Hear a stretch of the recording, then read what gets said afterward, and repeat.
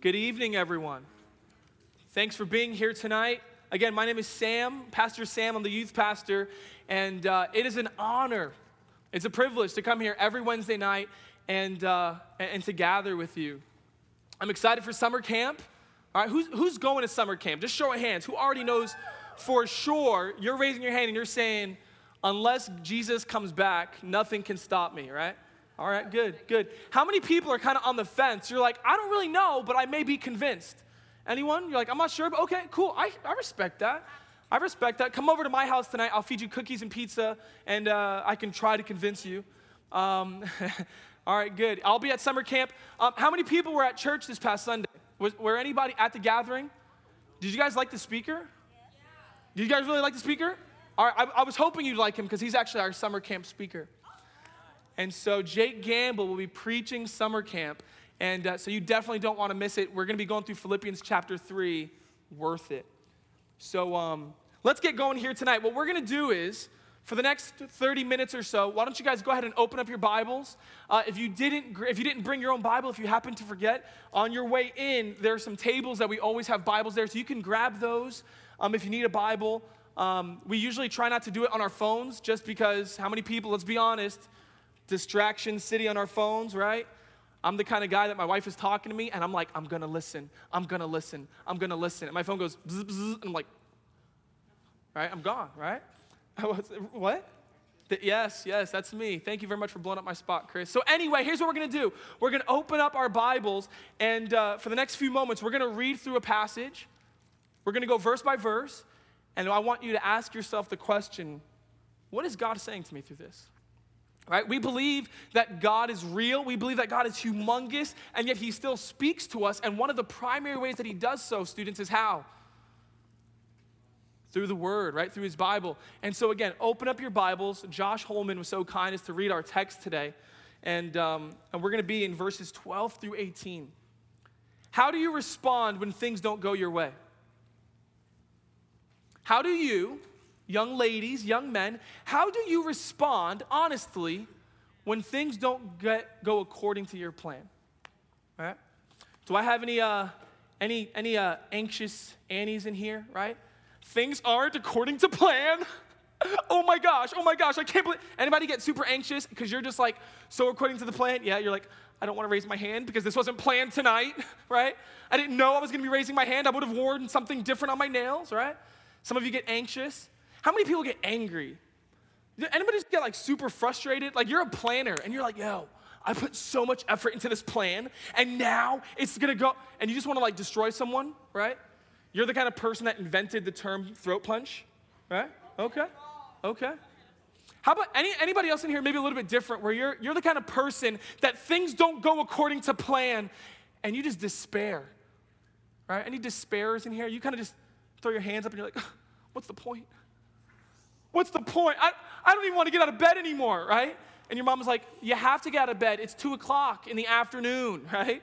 You're late for school. Actually, it's over. You missed it. So I might as well just sleep, right? Almost missed it. You're like, I can catch lunch, snack, whatever they do. Do they do anything at 2 o'clock?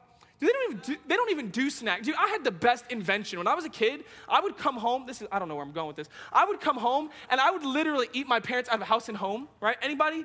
You come home, and it's like, just like shave, just like, right? All the Oreo cookies. You don't eat 2. You eat 2 sleeves, right? That was me. And I just go, I have an idea. Why don't we just feed snacks in school, and like we can all just get along? You know, people think you guys are angry and frustrating individuals. I understand you though, guys. You're just hangry, right? All of you teenagers that are like, I'm just hormonal and I have mood swings, you're just hungry, right? I don't know how I got there. But anyway, how do you respond when things don't go according to plan? You guys, if you get to know me for any amount of time, you know that I love movies, right? And I'm the kind of guy that when I watch a movie, I just feel like I'm in it, right? And so I relate very easily to movies. And so here's a very common scene, all right? Spy movies. Favorite. You're in a spy movie, right? And here is the mission. You are on an airplane. You are going to jump out of the airplane secretly into the mountains, parachuting. Don't worry, you will have an older man who knows the terrain, and he will be your guide. And he will slip you into the terrain and out, and you have 24 hours to accomplish your mission. And of course, like every mission, it's going to go according to plan, right? Yeah, right? Then you wouldn't have the movie. So you're on the plane, and you're and you're like, all right, I'm going to jump out of this airplane. I'm going to save the world in 2.5 hours so that we can fit it in the theaters, right? And you're going to do this, and all of a sudden it's like, the pilot dies in the cockpit. And you're like, awesome, right? He's just like, leaning over there. And then it's like, the plane is leaking fuel. Awesome, it's going down. All right, buddy, we're going to have to jump. Buddy, great, your guy just had a random heart attack right before you had to jump, right? I mean, this is not like every spot, right? And so you have to jump out of the airplane, and now you don't have 24 hours, you have 8 hours. Now you're not going to be in there in secret. Your plane is going to crash a few miles away and make a big boom, and everybody's going to know you're there, right? Everybody's going to be looking for you. Nothing is going according to plan. There are things in your way that are frustrating the plan, and it causes you to go, I think this is mission impossible. That would make a great movie series, would it not? Or a sermon title. How do you respond when things don't go according to plan? Have you ever had your life feel like that scene in a movie? Am I the only one, right? You have a plan, and maybe I'm being dramatic here, but it feels like because of the circumstances, because of the people, you feel like you're in that plane and everything is going nowhere. How do you respond when things don't go according to the plan? Tonight we're going to look at Paul here, right? We're going to see Paul's life, and Paul is on a mission, you could say. The Apostle Paul, he's actually on God's mission. And like most missions, things don't always go according to plan. And so tonight, here's what we're going to do. We're going to look at the text, and tonight I want you to see how Paul responds when things don't go according to plan. And as we look at Paul, I want you guys to ask yourself, all right? Students, I want you to ask yourself honestly, how do you respond when things don't go according to plan? Let's look at our text here, starting in verse 12. I want you to know, brothers, that what has happened to me has really served to advance the gospel, so that it has become known throughout the whole imperial guard. You're like, Star Wars in the Bible? You got that right. So throughout the whole imperial guard and to all the rest, that my imprisonment is for Christ. And most of the brothers, having become confident in the Lord by my imprisonment, are much more bold to speak the word without fear. Let's pause there, guys. The first thing that we see is that difficult situations will not stop God's plan. First thing I want you to see tonight, if you're taking notes, I have notes every week here. You can grab your pen, you can take notes and fill it in. Difficult situations will never stop God's plan. And so you got to understand this. Paul, he's on a mission, right? Can we use that language here? Paul's on a mission, and what's his mission? He wants to tell everyone about the gospel of Jesus Christ, right? Paul is on a mission, and he's telling people, he's telling young ladies, young men, old women, he's telling everybody, listen, God wants to reconcile. He wants to save you and rescue you and put you in relationship with himself. And you're stuck. You can't do it. And so Paul is telling everyone, hey, you don't need to do it though, because God sent Jesus. And so he's going everywhere. He's going into the towns saying, God sent Jesus. He's going over here. God sent Jesus to rescue you. And then one day, didn't go according to plan. Instead of going to the synagogues, instead of going throughout the city to tell people about Jesus, he gets arrested. He gets beaten up. He gets thrown into a whatever dimension prison cell. And he has to sit there while he awaits trial in Rome. Do you guys think that the mission's going to be going on for much longer? Honestly, right? The mission, tell as many people who Jesus is. Mission impossible. You're now in a jail cell, bruh. You're licking your wounds in prison, bruh. Everything in the situation is flashing on the game screen. Game over, game over, game over, right? Where's the reset button? These are difficult situations that make everything seem like it's going to stop. He can't tell people about Jesus. He's in chains. But look what happens. All right, here's the but. All right, here's where I'm going here. Even though it looks like the game is over, look what he says. He goes, I want you to know something, citizens. I want you to know that what has happened to me, actually, in reality, it's actually served to advance the gospel. So think about this. He can't tell people about Jesus. Why? Because he's in what? He's in chains. And yet he's in chains, and somebody needs to watch the prisoner, right? Somebody needs to bring him his little bowl of bread and broth and take out the refuse and give him a new bucket to empty his bladder into. I mean, somebody's got to do those things, right? And so the guards, they come over and they're like, dude, you look jacked up. Oh my gosh, you're bleeding. You got black eyes. What happened to you? Yeah, I got beat up. Whoa, dude, what did you do? Dude, did you like kill someone? What did you do to land in prison? Actually, I got beat up because I was telling people about Jesus, and I was telling them the good news that God wants to save them, that God actually loves them and he's real, and he wants to bring them into his family. And so I was telling people that, and they're like, dude, what? You got beat up for that? Why would you ever get beat up for that? Well, actually, because Jesus Christ, like God's son, revealed himself to me in glory and in person. And dude, I surrendered my life to him. I used to be a Jew, but like now I live for Jesus. And guess what happens? The guards, they're listening, and they come back every day, and they're hearing them, right? The very guards that are meant to keep him from the mission, they're now having the gospel preached to them. And they get saved. They get saved. You get to the end of the book, and we'll get there in a couple months, but you get to the end of the book, and you got to love Paul, man. He's so perky, even though he's in prison. He's like, hey, so tell all my boys that I said hello. Those who are with me, they send greetings. Look what he says in verses 21 to 22. It's up on the screen. He says, the brothers who are with me greet you. All the saints greet you, especially those of who? Especially those of Caesar's household. Philippians chapter 4, 21 and 22. He says, all the saints greet you, especially those of Caesar's household. So here he is in prison, but the guards have now responded to the gospel. Do you guys get it? Do you guys see that even the most difficult situations will not stop God's plan? And so you look at it as students, you look at Paul's situation, you look at his chains, and the circumstances that you think would stop God's plan and purposes are actually the things that advance his plan and purposes. Do you see that? Friends, what I want you to realize tonight is this. I want you to see how our God, the God who created the universe, I want you to see how he handles even the most difficult of situations.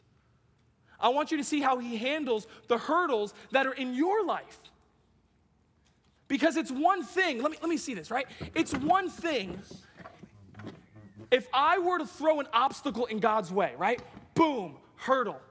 It's one thing to say, God is so big, he can get around the hurdle, right?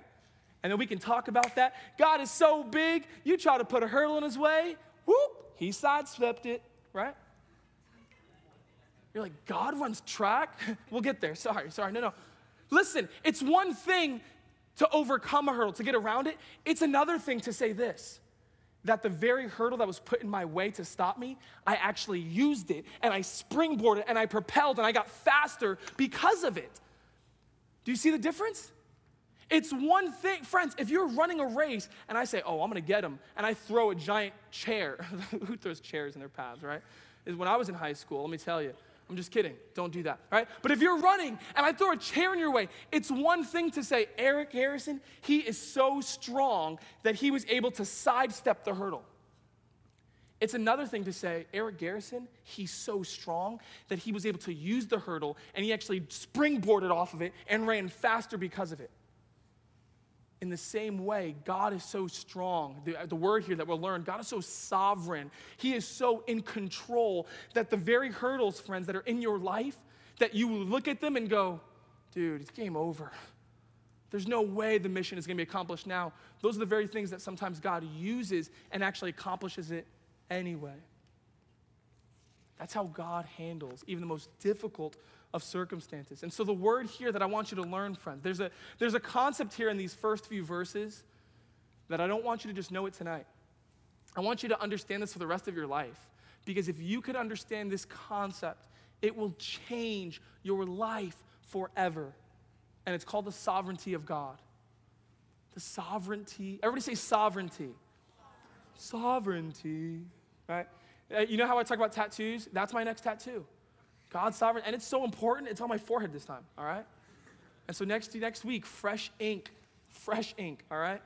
My mom gave me permission. And so here's what God's sovereignty means. All right? Let's get the definition. Nice hurdle, dude. That's sharp. Let's get the definition on the screen of God's sovereignty. Ready? This is what it means when I say here at Citizens, when we talk about it in youth group that God is sovereign, this is what we mean.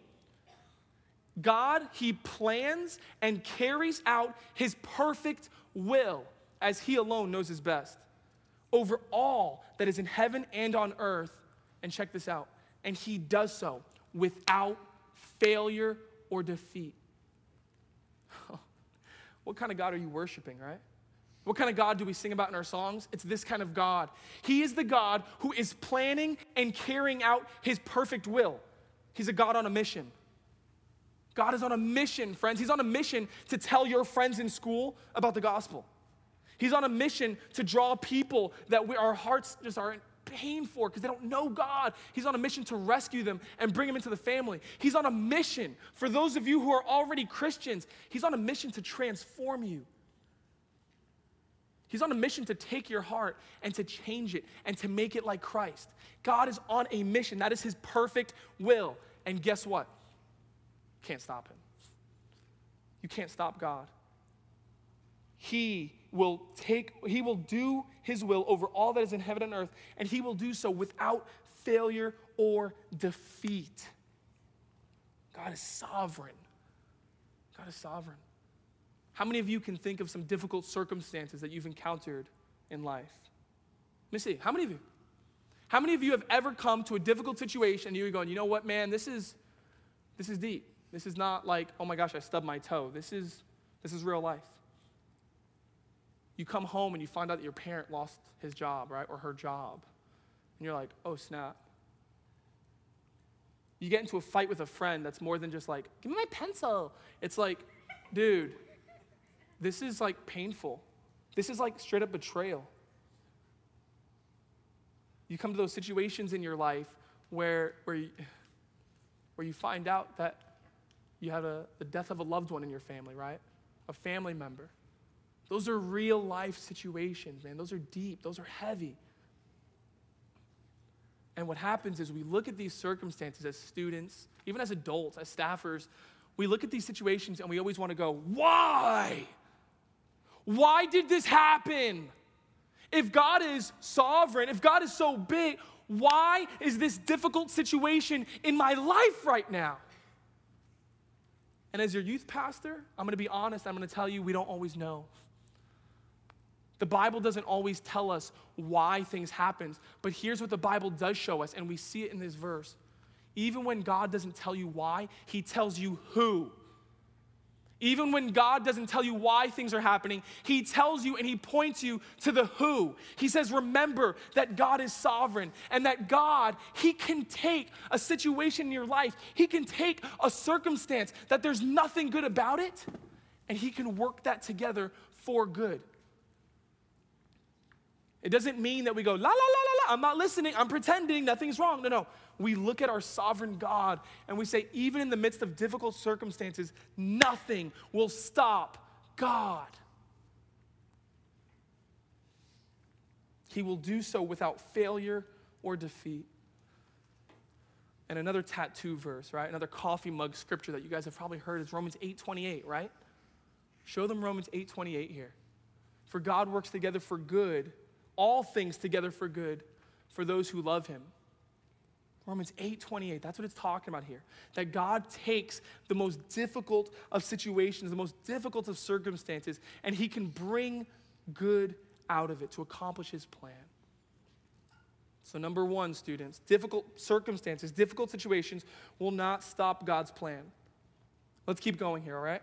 Because we see number two in the next verses that difficult people will not stop God's plan. Everybody's like, yep, I know difficult people. Well, let's look at the difficult people here, shall we? Look at the next few verses. Starting in verse 15. Some indeed, everybody say some. Yeah, Paul has a lot to say about the some, right? Some people up in her, right? Some people indeed preach Christ from envy and rivalry, but others from goodwill. The latter, they do it out of love, because they know that I'm put here for the defense of the gospel. But the former, they proclaim Christ out of rivalry, not sincerely, but thinking to afflict me in my imprisonment. What then? So what are we going to do about it? What then? He says, only that in every way, whether in pretense or in truth, Christ is proclaimed. Friends, difficult situations cannot stop God. Difficult people cannot stop God.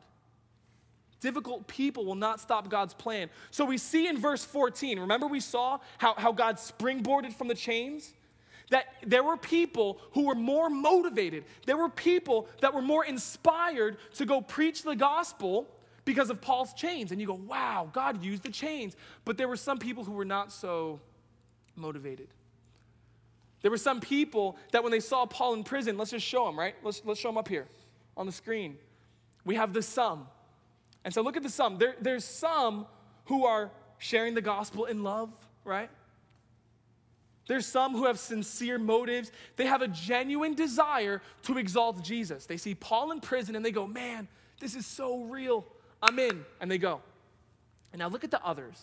These are the difficult people, all right? These are the people that they share the gospel in jealousy. They go, oh man, Paul became famous. Everybody loves Paul. Paul, right? Everybody likes Paul, but now he's in prison, so guess whose time it is? Your boy. Right? Paul's in prison. It's my time to shine. It's my time to become famous. And so they're jealous and they're going out preaching because they want to become the next Triple E, right? They want to become the next famous preacher of the gospel. They have false motives. They're not doing it out of love. They're doing it because they want to get paid. They have ambition. And then finally it says that they have this desire to compete. Have you ever met people that it's almost like they want to compete with you, and you're like, I don't even want to play whatever game you're playing right now, right? I had a buddy in college, and we were friends, but it was almost like every time we got a test back, he was like, what'd you get? And I'm like, I don't really want to tell you right now. I'm not ashamed of it. I'll probably beat you anyway. No, I didn't say that, right? I'm not ashamed of it, but I feel like you're always like, hey, dude, hey, I'm stronger than you.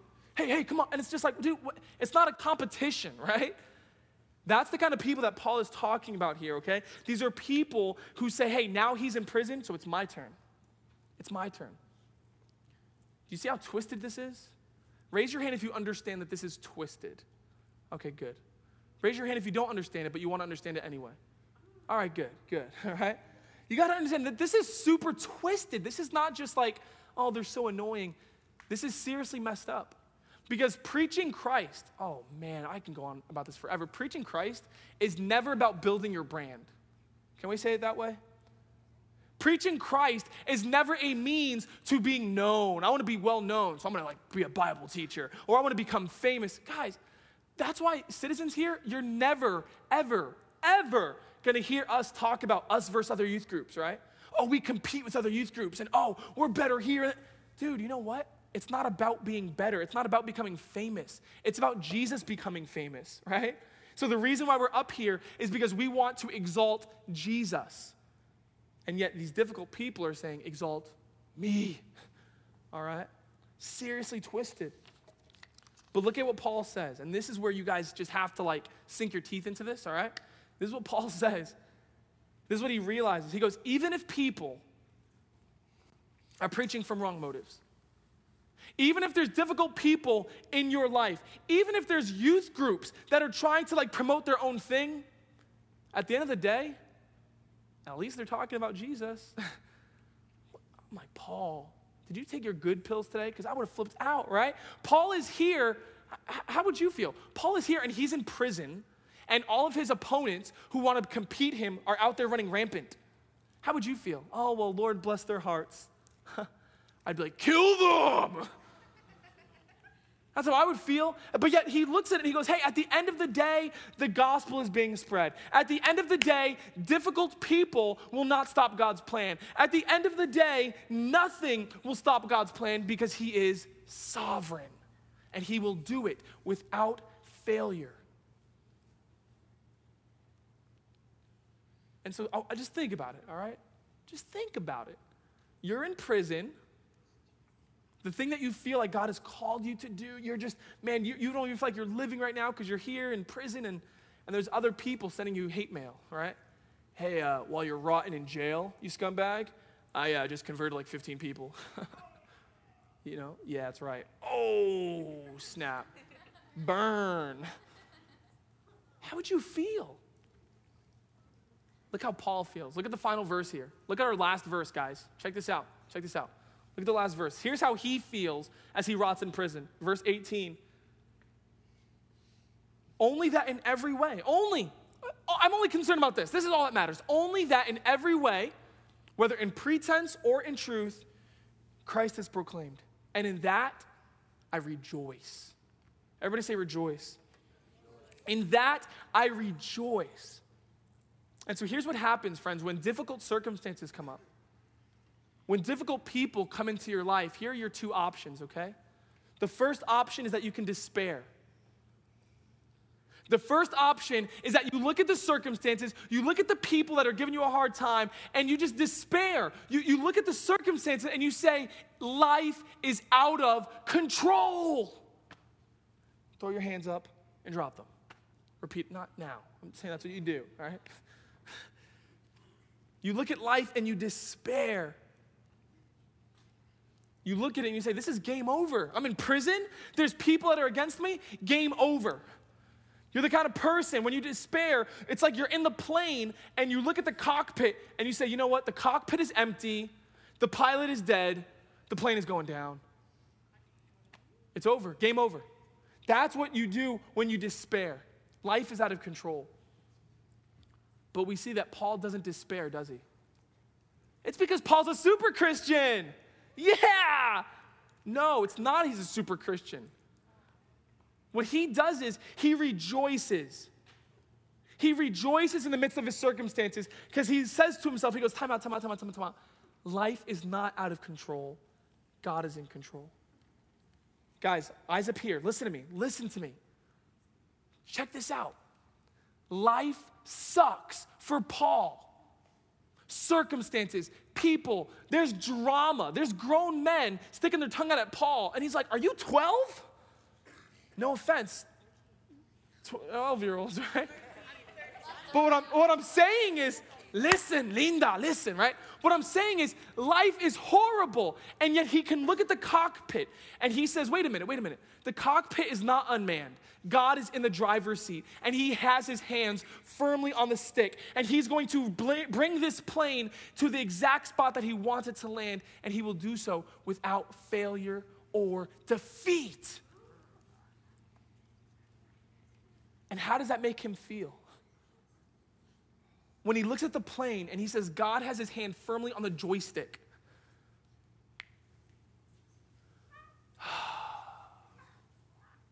He has comfort. He has joy. He looks on the one hand and he sees his difficult situation, but then he looks on the other hand and he remembers God is sovereign. And when you realize, students, man, when you grow in your understanding, like we prayed last week, when you grow in your knowledge of God and in your understanding, you start to realize his strength. You start to realize his stability. You start to realize his sovereignty, and that produces in you, that gives you the ability in God's sovereignty to exchange your despair for joy. And as we wrap it up here, friends, that's what Paul did. In God's sovereignty, I exchange my despair for joy. I exchange my despair for joy. And so Paul's in chains. He's in prison. But he says to himself, God's in control. I'm going to exchange my despair for joy. You guys come home and you experience crisis. You can say to yourself, God's in control. I'm going to exchange my despair for joy. Your family experiences a disaster, or the country experiences a disaster. You look at that and you go, God's in control. I'm going to exchange my despair for joy. Your parents sit you down and they tell you how horrible the financial need is right now. You don't despair. You go, hey, wait a minute. God's in control. I can exchange my despair for joy because God is sovereign. And so students, as we respond tonight, here's what I want us to do. I want you to bring to your mind the people. I want you to bring to mind the circumstances and the situations that cause you to maybe go, I don't know how this is going to happen. This is mission impossible. This is game over. How will we ever recover? And so on the one hand, I want you to think of those things, okay?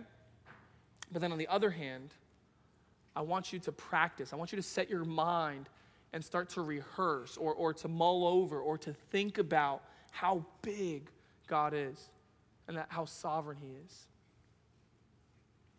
How many people have a piece of jewelry on right now that has a cross? Anybody have a cross on them? You wearing a cross? Okay. Anybody have like a cross like in their home somewhere or a picture? Yeah, okay. Maybe like on the back of your phone, you have the cross, and it's like, glow in the dark, and you're like, I don't think it went like that, but it makes a cool background, right? I want you to ask yourself this, all right? Why is it that a symbol for death and crucifixion, why is it that the Roman death penalty is the Christian symbol that we hang up everywhere? Have you ever thought about that?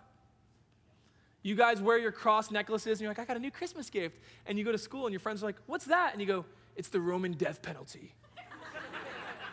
And you're like, ha, ha, ha, ha, ha, right? Like, wow, you weirdo. I mean, I want you to say that. I just want to know for a moment, and if you catch it on video, you automatically get to go on the party bus that's going to camp, right? I mean, just like, I want to see somebody's face.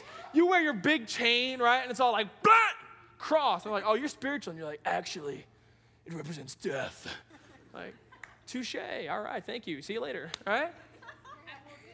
Think about it. Think about it.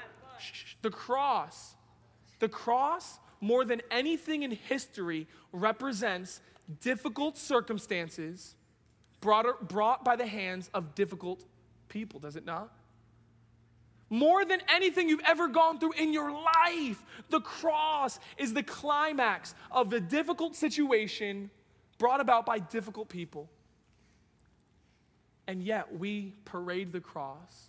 We wear the cross. We tap the cross. We sing the cross. We high-five the cross. I mean, we do everything with the cross here because it is our reminder that God took difficult circumstances and difficult people, and he still accomplished his plan through it. The cross is like our guide. It's like our symbol. The cross is it's like our answer key through which we see all of life's situations. So when we see difficult circumstances and difficult people, it's like we hold the cross over and we go, oh yeah, God is still sovereign and he can use those things to accomplish his will. And so my prayer for you tonight, young men, young women, older men, older women, my prayer is that in God's sovereignty, you would exchange your despair for joy. Let's have the band come up. We're gonna respond by singing. I'm gonna pray for you. But my prayer, and here's how I want you to pray with me, okay? I want you to pray, students, I want you to pray that the idea of God's sovereignty is more than just tonight's theme, but that God would open up your heart to really start to understand just how big he is. Pray with me. Father, I thank you for your word. I thank you, God, that when we read Paul's letters and these verses, that you are actually saying stuff to us. And God, tonight, I understand that you're saying to this group of students that you are sovereign and that they can exchange their despair for joy in you. Open the eyes of our heart, Lord. Give us understanding to see just how big you are, to see how sovereign you are. And as a result of that, they would have comfort.